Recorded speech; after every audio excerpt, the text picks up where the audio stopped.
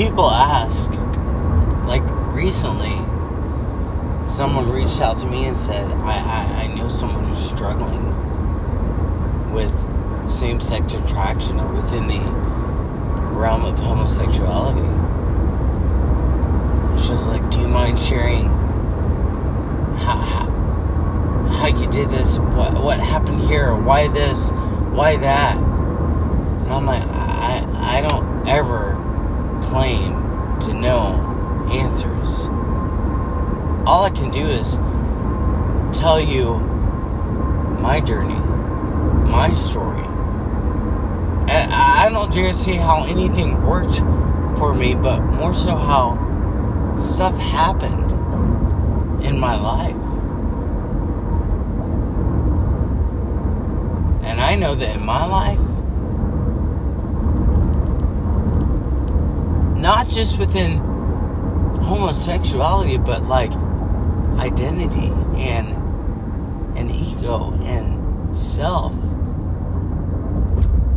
just me in general, like everything about me, not just me, but everything about us, everything about you is shaped by your culture, by your surroundings, by your upbringing, by your parents, by what they have made okay and not okay in your life.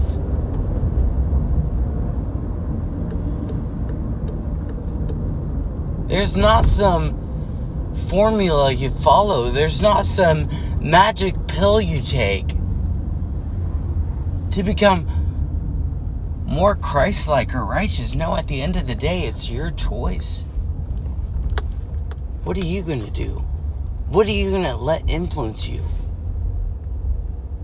What are you going to listen to? Your parents, people, or God? Your parents do have authority and dominion over you while you're under their roof and while you're under their care. But I'm sorry, my mom did not have the right to lead me down a road that I never once voiced or chose. And you know what's funny is we as parents think we're doing our offspring, our kids, a favor. Oh no, that's what I thought I was supposed to do. No. Really what you're supposed to do as a kid is you honor your mother and father, yes, but your mother and father better honor the Lord, and they better be trying to raise you to be Christ-like, to be made in His image, to not only believe that, but to live that way. Because the way that this world works is you're quick to cling on to something, to hang on to identify with, to resonate with, to whether it be truth, whether it be identity, whether it be lifestyle.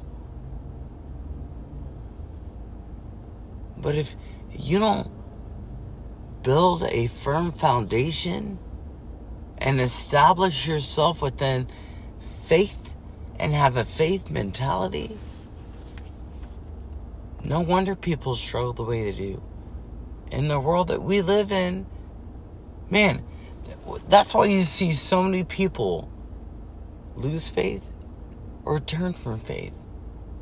Because whether you cling on to it or not, if you don't hold on to it, as the years go, as time goes, the world is going to eat you alive, and you're going to cling to something.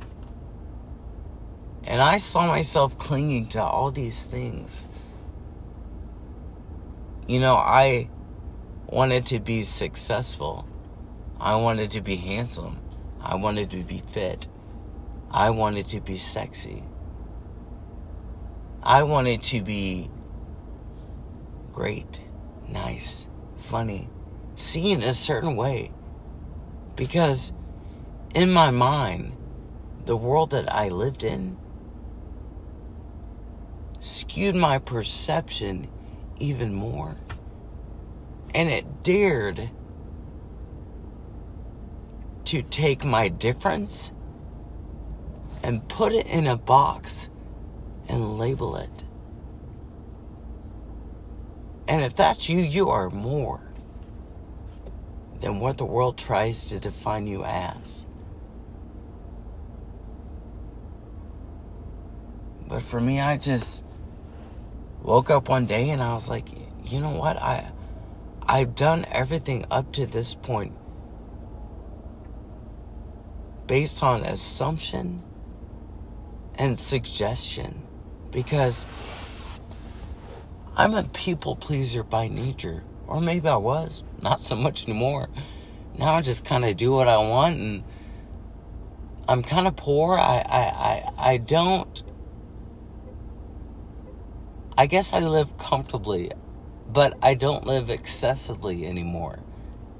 And I have nice things, and I take care of my things for now, but one day they're all going to go to crap, and I'm going to have to figure things out. But one day I just woke up and I was just like, you know what? No.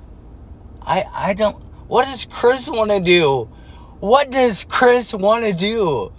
And it wasn't any of the things that the world said I should try. You know, the world's going to do that. It's going to say, ooh, try this. You don't know until you try. You won't know if you like it until you try it. Yeah.